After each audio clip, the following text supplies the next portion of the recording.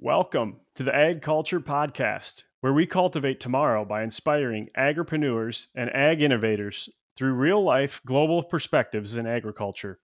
I'm Paul Windemaller, your host on this journey of exploration and growth. On this episode, I had the chance to chat with our guest, Alex Peterson, in person. Alex is first and foremost co-owner of Peterson Dairy in Trenton, Missouri, as well as chairman of both the U.S. Dairy Export Council and the United Dairy Industry Association. In this conversation, we discuss the importance of being engaged as a leader in agriculture, as well as the things he learned in traveling around the world, looking at dairy markets globally. But before we get into the interview, I would like to ask that if you find value in our podcast, please subscribe and share it with someone you know. We'd really appreciate it. Now, on to the interview with Alex.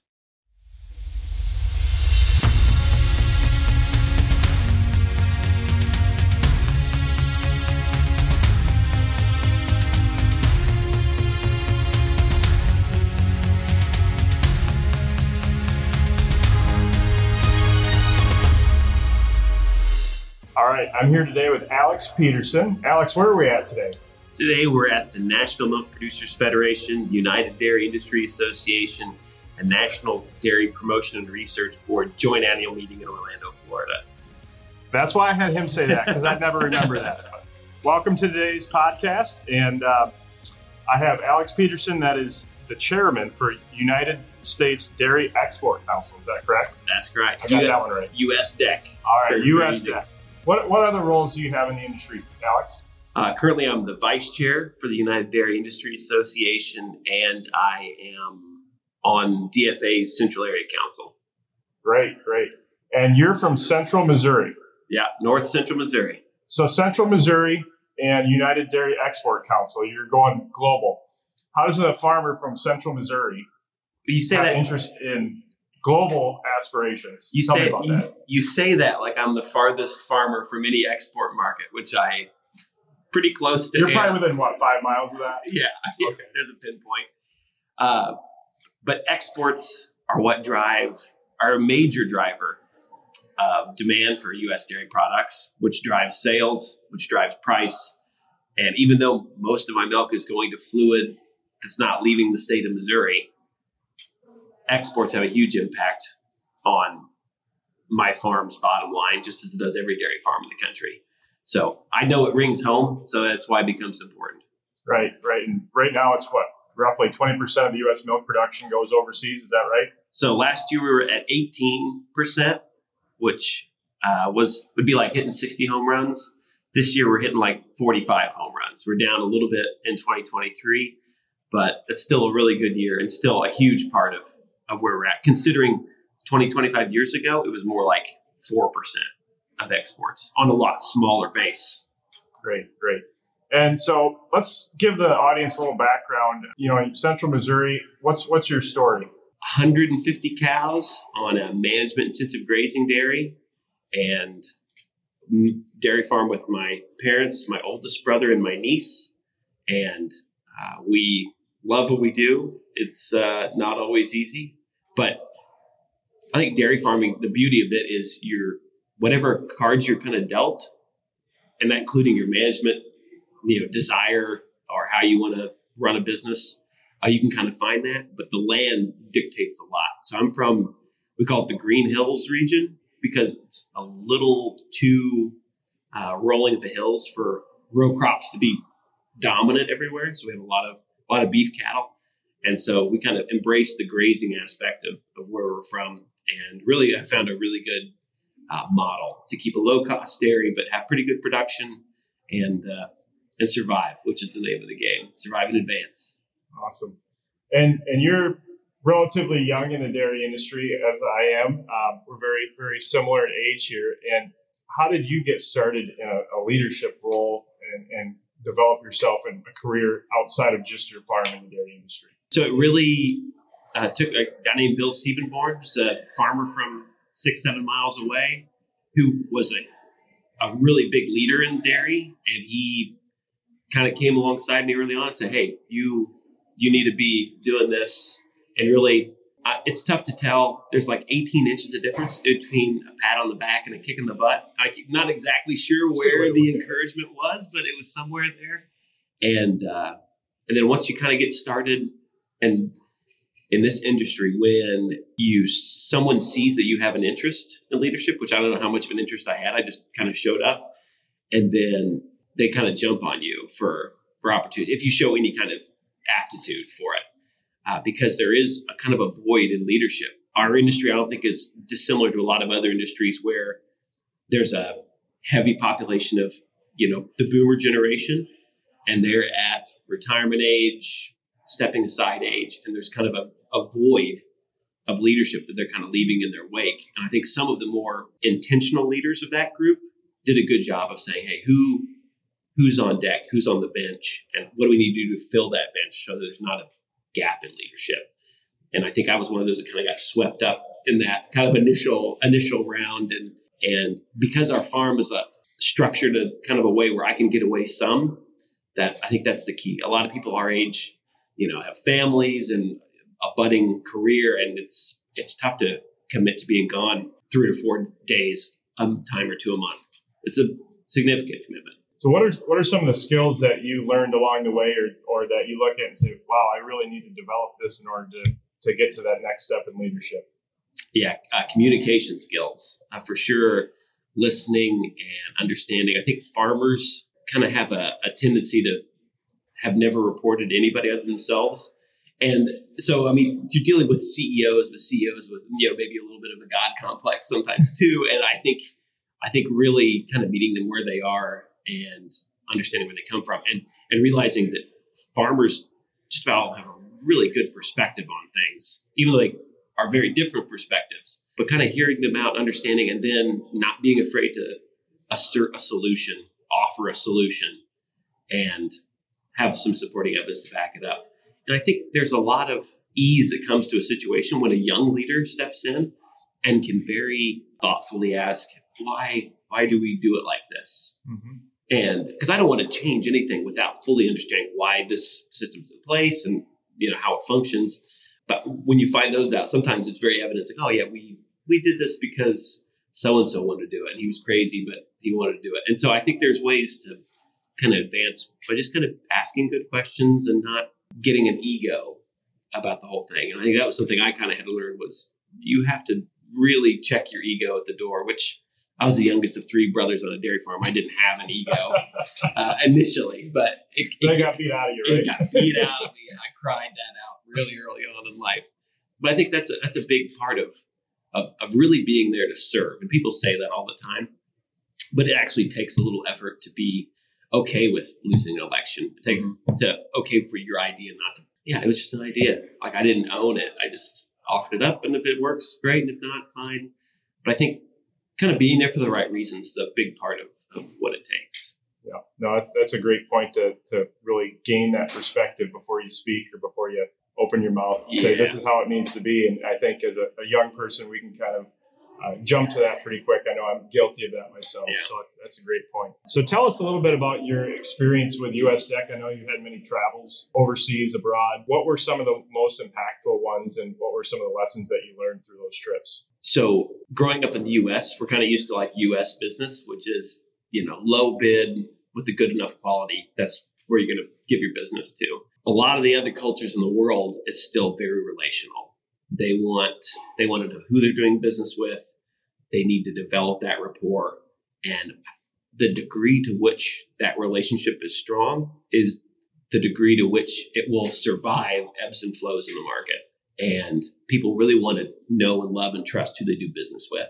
And that's not, we live in a world where the sales rep pulls in the driveway and, your blood pressure goes up 5 points without even thinking of it. But a lot of the world, they want to meet who they're doing business with. And we have staff who are building those relationships and solving problems and making it easy to export dairy products. But farmers, whenever they show up in Dubai or Japan or Singapore or South Korea, they immediately become like the superstars of the thing, because these companies and these consumers, what they meet where their food is actually coming from. And especially in like these big cities where the consumers are, that they may not have met a farmer ever. and are so many generations removed that it's just so foreign to them. But they really develop it. So when we go on these trade missions, we meet with USDA, Foreign Ag Service, like the U.S. government's representation there, which they always know we're there. Mm-hmm. And it kind of helps at least them dust off their dairy notebook a little bit. And, that way they know when we call. Then local government officials. But then we meet with chefs is a big thing what we do. Social media influencers. It's not hard to find social media influencers, and we're a great bait for content. So it's a win-win for both of us. I mean, look, you got a podcast, so you get it. Worked for us. and then meeting other farmers too, because it's kind of counterintuitive that we would want these dairy farmers to do well. It's like that's our competition. But the best thing for dairy sales and consumption is for the local producers to have a good attitude and a good spirit and good production models, because it's hard to sell something whenever there's a bad representation of it locally. So we can go in, and we've proven that we can build the pie enough that we're going to have expanded markets, and they're going to do better too. And I think Mexico is kind of like the prime example of that, where they were importing like 30% of their dairy products 30 years ago. Today, they're still importing 30%, but the pie is immensely bigger, and we're selling a ton more there. But their farmers are happy because they've got a bigger chunk to eat too, which is really good. Yeah, that's a great perspective. I don't think a lot of farmers really think about that outside their market, right? I need to move this product outside of my market, and the pie is only so big for the market, and we're competing, right? But what you're talking about is collaborating with other sectors or the same sector in other areas and being able to build that demand stronger. And I think we've seen that in the U.S. As well, working with other sectors, but doing that overseas with other dairy industry partners. I think that's a great perspective that many people don't think of. So appreciate that. And we're always going to be like Mexico. It's always going to be hard to export fluid, right, which is always going to be the premium product. So if you can grow it, they're always going to take the fluid market first, and then we're going to supply the other things: cheese, powders, proteins. And so that it really works well for us in dairy. Have you had any other paradigm shift moments on your travels overseas that you can think of that just really shifted how you think about marketing or about the dairy industry in general? How kind of cutthroat it can be out there in the world. So, we have competitors in the world, the EU, New Zealand, a few others to some degree, but how tough it can be whenever you're facing non-tariff trade barriers, trade agreements, difference in how governments work. So U.S. Dairy Export Council, we get some funding from the people selling dairy products. There's a fee to be a member. And so that money isn't checkoff money. So we can use that money for like trade policy and working with government relations that we can't do with checkoff funds. And so as we deal with our government and their governments and other governments in the world that are always trying to help their farmers out, I think I didn't realize, I was pretty naive to how much is going on under the surface and how important it is to have very savvy operators working hard to defend our interests and our opportunity to market access, which, I mean, that's the most coveted thing is if you can get market access, great. If you can get your kind of elbows out around your bowl of territory and keep everybody else out, all the better. And I think the U.S., we kind of have a stance of, hey, we just give us a fair shot. And I don't think we don't push other people out as much as some of the other parts of the world do. But with a level playing field, we know that we're going to outcompete just about everybody. So, but that was an eye opener how ugly it can be out there in the world. Kind of a slugfest some days, huh? Mm-hmm. All right, Alex, let's go back to your farm and your career in farming. So you said you're a third generation dairy farmer. Correct. So there's a lot of history there, right? So how does that weigh in on how you make decisions and how you run your business and how you look toward the future? Probably a lot more so than it should. Is that the right answer? I don't know. I'm a first generation dairyman. So yeah. So I think I'm kind of proud of our farm in that we, even though we're third generation, each generation has had kind of their own take on it. We've had some kind of paradigm shifts in how we function. As I said, we were grazing. We didn't used to be a grazing dairy. We used to be a conventional dairy. And we kind of made a pretty big leap to switch from that. And that was kind of like Dad's generational shift. And I think, conservatively, like I said before, you want to make sure you fully understand why we do things before you go jumping in wholesale and changing. But I think we live in a dynamic enough industry that you constantly need to be looking for ways to be more efficient, ways to be better steward, ways to be pulling up production and making the most of what you have, which is, that's agricultural 101 is how do I do more with less? Because everything costs. And that's why we're some of the best sustainability stories on the planet is whenever, as President Kennedy said, ag is the one area where they buy everything at retail, sell everything at wholesale, and pay the hauling both ways. And I think when you're in that crunch, I think you're forced to be innovative. And I think that is a legacy that not all farms pass down is, hey, we're all for doing whatever you got to do to be better. And I think we've been lucky that my brother who farms with me, mechanical engineer. So he's got that mindset. Like he is, if I put a problem in front of him, he will figure it out and make it work. Sometimes I can't keep stuff broke for him to fix, but I'm more of like a global thinker. And You're obviously the PR guy, right? I get to be the PR guy. Yeah, he hates people, which is good. Loves cows and hates people. But I think having a good balance on who is in your farm. I think sometimes with generational farms, you end up with a carbon copy of the generation before you. Maybe I may be reading too much into that, but I think understanding how to complement the generations before instead of imitate the generations before is kind of the best mark forward. Yeah, it's probably one of the most inspirational things I've ever heard said about it. Generational farm. Complement. Yeah. But don't duplicate? Yeah. I can't remember what I said now. But yeah, complement, but not imitate. Yeah, there you go. But not. Because that's that way in business. You don't want to, if you have an expertise, you don't hire 5 people that are exactly like you. Right. Because that's your expertise. You hire what you don't have for a skill set. And I think like good succession planning, they have to, hey, go out and do a job for 4 or 5 years and bring a skill back that we need. I think that's kind of the right mentality. What skill do we need? And we were lucky enough that our personalities were different than our parents' personalities and skill sets, and we were able to really kind of plug some holes. Oh, that's great. Alex, what do you see as your legacy with your farm and your legacy in this industry? Don't screw it up. For which one? Both?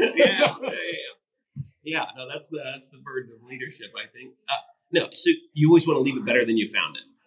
And some days it feels like I'm making good progress on one. Some days good progress on both. Some days it feels you're taking a step back.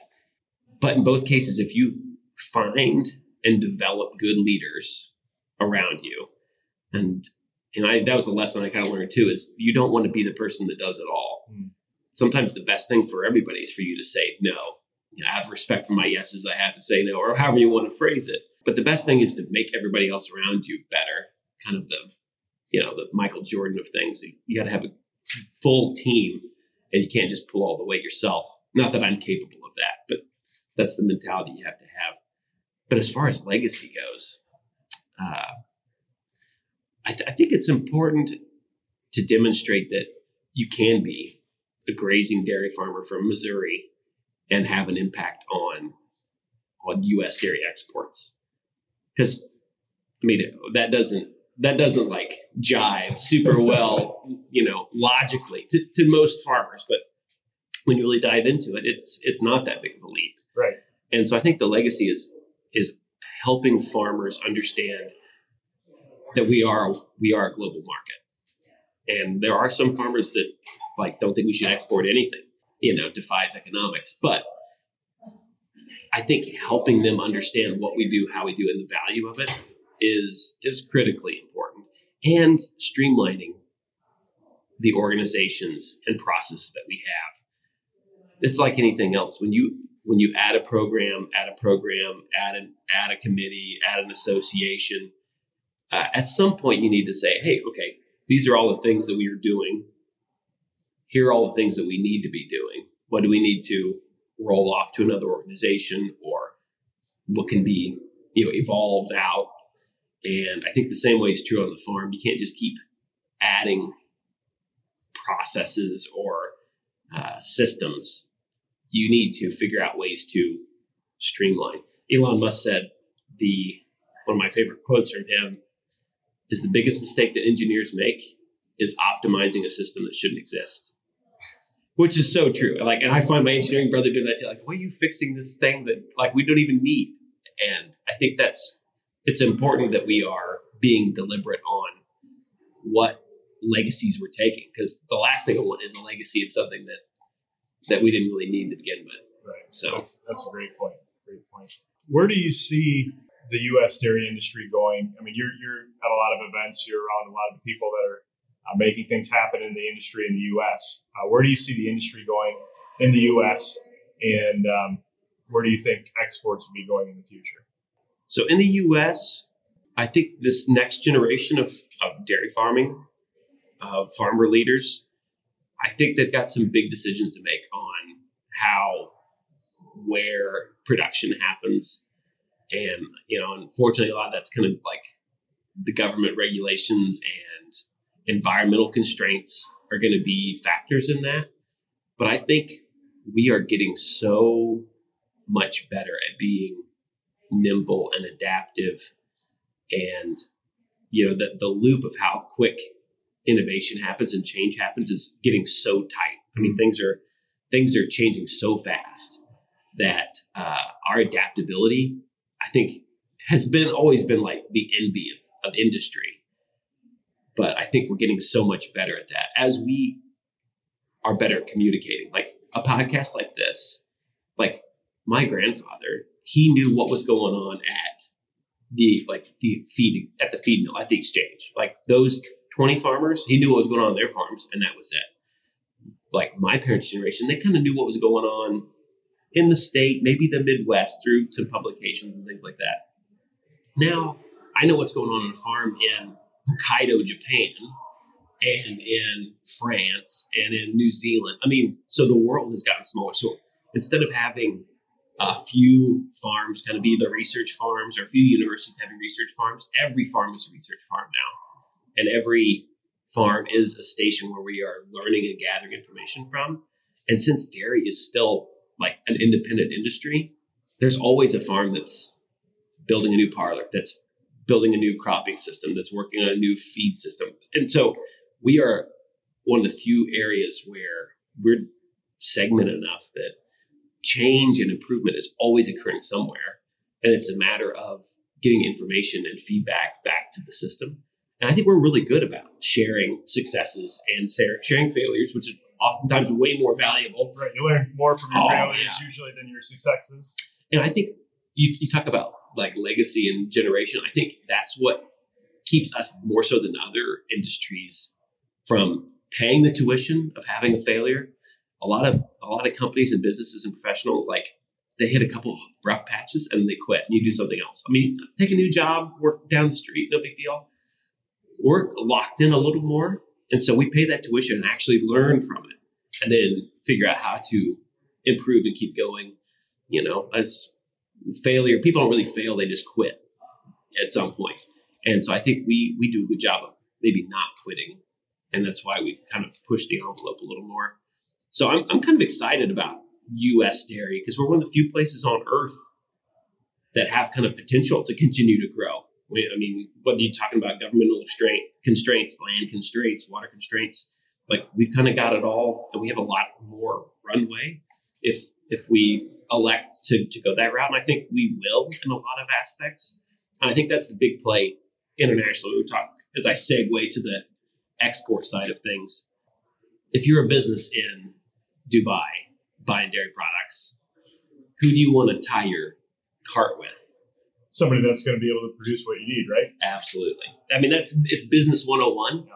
And honestly, that's a huge selling point for us is we will, with the slightest price signal, we will produce a crap load more milk, like kind of the drop of a hat. And that is not the case in most of the world. So we've got the means, motive, and opportunity. And I think it's up to us to kind of continue to develop that opportunity. And, the geopolitics of the world is kind of in a lot of flux right now. But at the end of the day, people will always land on nutrition as a pillar of what people need, of what governments need to provide for their people. And we're kind of top of that hierarchy for that. So great points. Since COVID, you've heard of the trend of deglobalization. That's been a talk for the last couple of years. Do you believe that's a real thing? Do you see that in your role in the U.S. Dairy Export Council, or are we going to continue to plow forward like we have been over the last decade?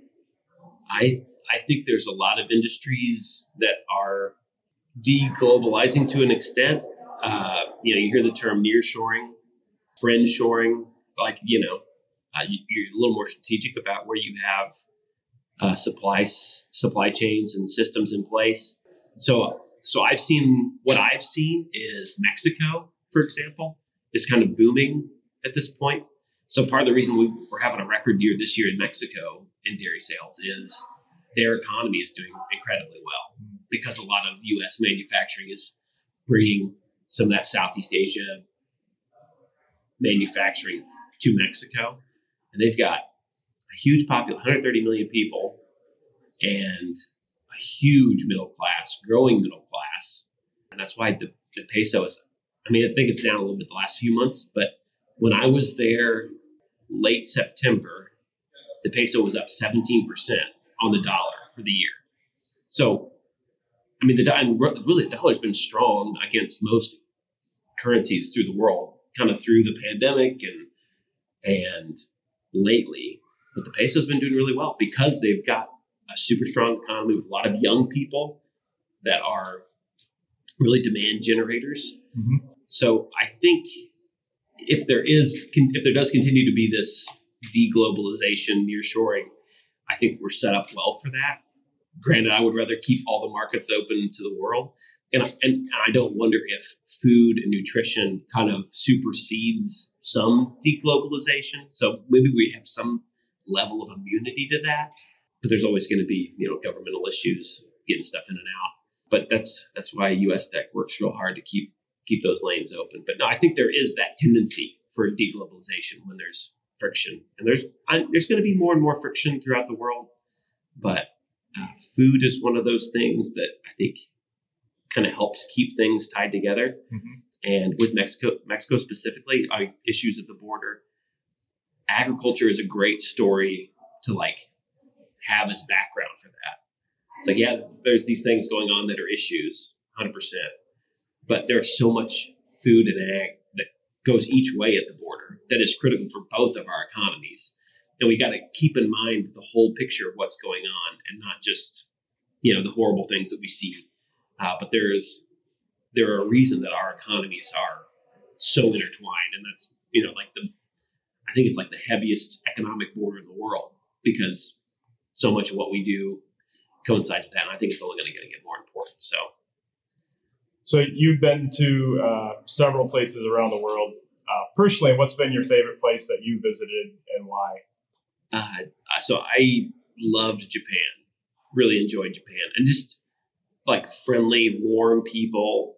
Tokyo, the largest city in the world, is bananas.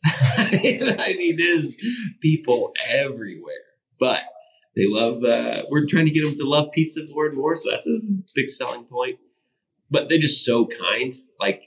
They have this tradition that when you have a meeting with somebody, they walk you out to the car and then they stand and wave until you are out of sight.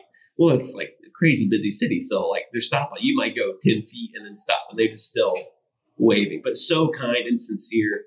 And even when you back out on the airplane, they taxi you out, the little guys on the ground crew, they just stand in a row and wave until your plane takes off. Kills efficiency, I would think, productivity. But no, they were really nice. And the farmers there were incredible. We got to meet with some of their farmers, just really, really cool people. Awesome. That sounds like a place I want to visit. Yeah, it's nice. So do you have any future aspirations or roles that you'd like to be in someday or that interest you in the future? I would have said 5 or 6 years ago, I would have had a list of things that I like to do. But what happened was so much better than what I had planned that I'm just going to stick to doing well at where I'm able to serve now. And if opportunities come, great. And if not, great. I have a principle that no matter what role I'm in, the ideal is to find somebody better than me and get them into that role. And I've got a couple success stories, like even from like a local school board that I, was able to get out, like serve my 2 terms, but found somebody way better than me to serve. And that's the best legacy that you can leave is not just it better off, but it better served ongoing. So and that's the number one rule of leaders is to make more leaders. So, yeah, that's a great point, and something that every industry needs to do in order to stay viable, right? Yeah, I would love nothing more than to stay home and milk cows all the time. Like that's what I really love. But all of this other things need to happen for that dream to continue. So that's kind of the motivation of what we're doing. What are some of your life-defining moments you care to share? Yeah, I think so. My faith, number one, like. If I wasn't a person of integrity, I wouldn't be doing any of this because people would have already seen that I'm a phony. So I think integrity is number one, and that's where that's stemmed from. Life-defining moments. So as far as dairy goes, when I got appointed to the National Dairy Board 6 years ago, kind of as relatively unknown at that point, and that kind of spiraled me into the national scene. And has allowed kind of leadership to grow there. Life defining. Oh man, that's a good question. You didn't think you were going to have to think this deep today, did you? No, I thought it was just going to be export numbers, which you can off the top of your head. What do you have for life defining moments? Maybe I can copy one of yours. Oh, see, it's not as fun now. I got them on my phone. I actually did an exercise back, probably a month ago, and I thought about it for probably 3 hours and had a list. I think there were 6 things. But one of my life-defining moments that I had was I witnessed one of my uncles and a good friend of mine pass away in front of me. Oh.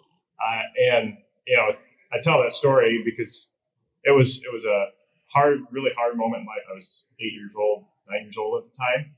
But that really helped me understand how valuable life is and how quick it can be gone.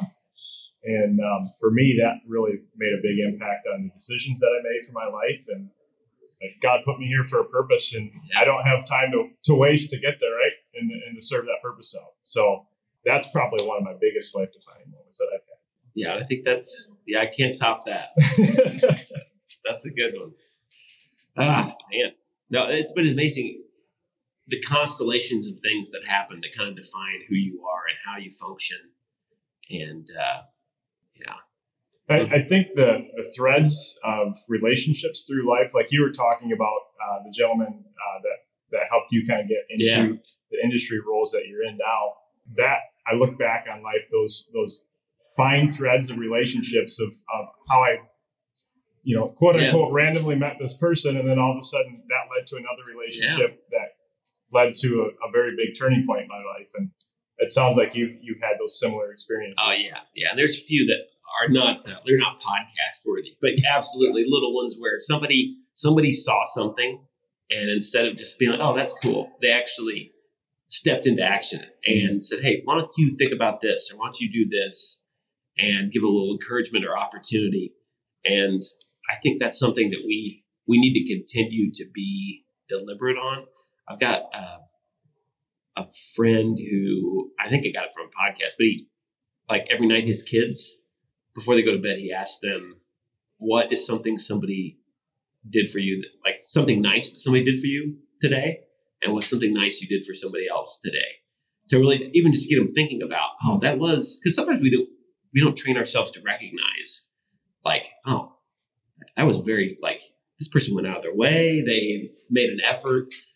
And then what can I do to make an effort to help and support? And I think in today's society, that's not ingrained in us to be supportive of others and to be like, go out of our way. It's, get out of my way. It's kind of the mentality. And I think that's kind of the opposite of where dairy is going, where I want to see us go, is that we are really all in this together.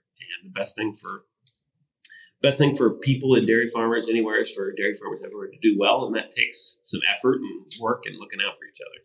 10, 15 years ago, let's hear from the younger version of Alex. What if you could go back to your younger version 10 or 15 years, what advice would you have for yourself? Push yourself a little bit. It's okay to be uncomfortable. I was like a homebody. I didn't want to do I liked the farm, and I just didn't have much of a worldview, didn't have much of any idea what else was going on in the world around me, and not really an appetite for it. But I think just I would want to push myself to be a little more engaged and have your eyes open to what goes around you. I'm like a late bloomer, like maturity as far as like, oh, there's other things going on here. And I think maybe some of that being pent up is kind of what springboarded me a little heavy into that space, which is maybe the best thing overall. But just to pay attention to what's going on around you and be a little less dumb in everything you're doing. It's amazing. Like, even you look back, it seems like every point in life I could look back like 2 or 3 years and be like, what an idiot. Like, how did you not like see this or understand this? And I think that's kind of like, that's the like quest for knowledge and like personal growth that you have to have. But I think I've been so fortunate that even when I was kind of a moron in a lot of aspects, that there were people that, whether they're just being nice or maybe they saw something, whatever, really kind of put their hand on my shoulder and be like, hey, here's an opportunity, there's an opportunity. And it's not that nobody wants to do that stuff, but sometimes people have to be encouraged to step up. And it's easy to be the person that just does what you love and not anything else, but to understand that what you love is solely determined on a lot of other things happening at the same time. So you just mentioned personal growth. I know you're a pretty well-read person. What have you been reading lately? What books have really sparked some interest in you? David Ambrose about Eisenhower. That book was incredibly good. And then I had a friend who was looking out for me, trying to do something nice, recommended Meditations from Marcus Aurelius like 10 years ago. And I just started like 2 weeks ago. Very good.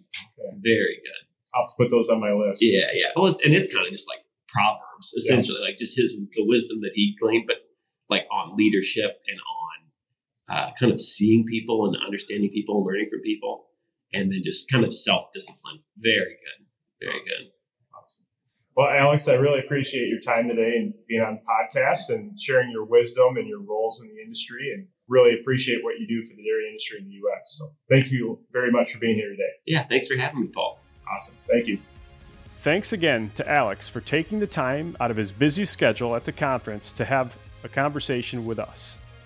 Check out the show notes and connect with Alex and what he is doing as a young leader in the dairy industry on a global scale. Also, please check us out at agculturepodcast.com. And until next time, stay curious.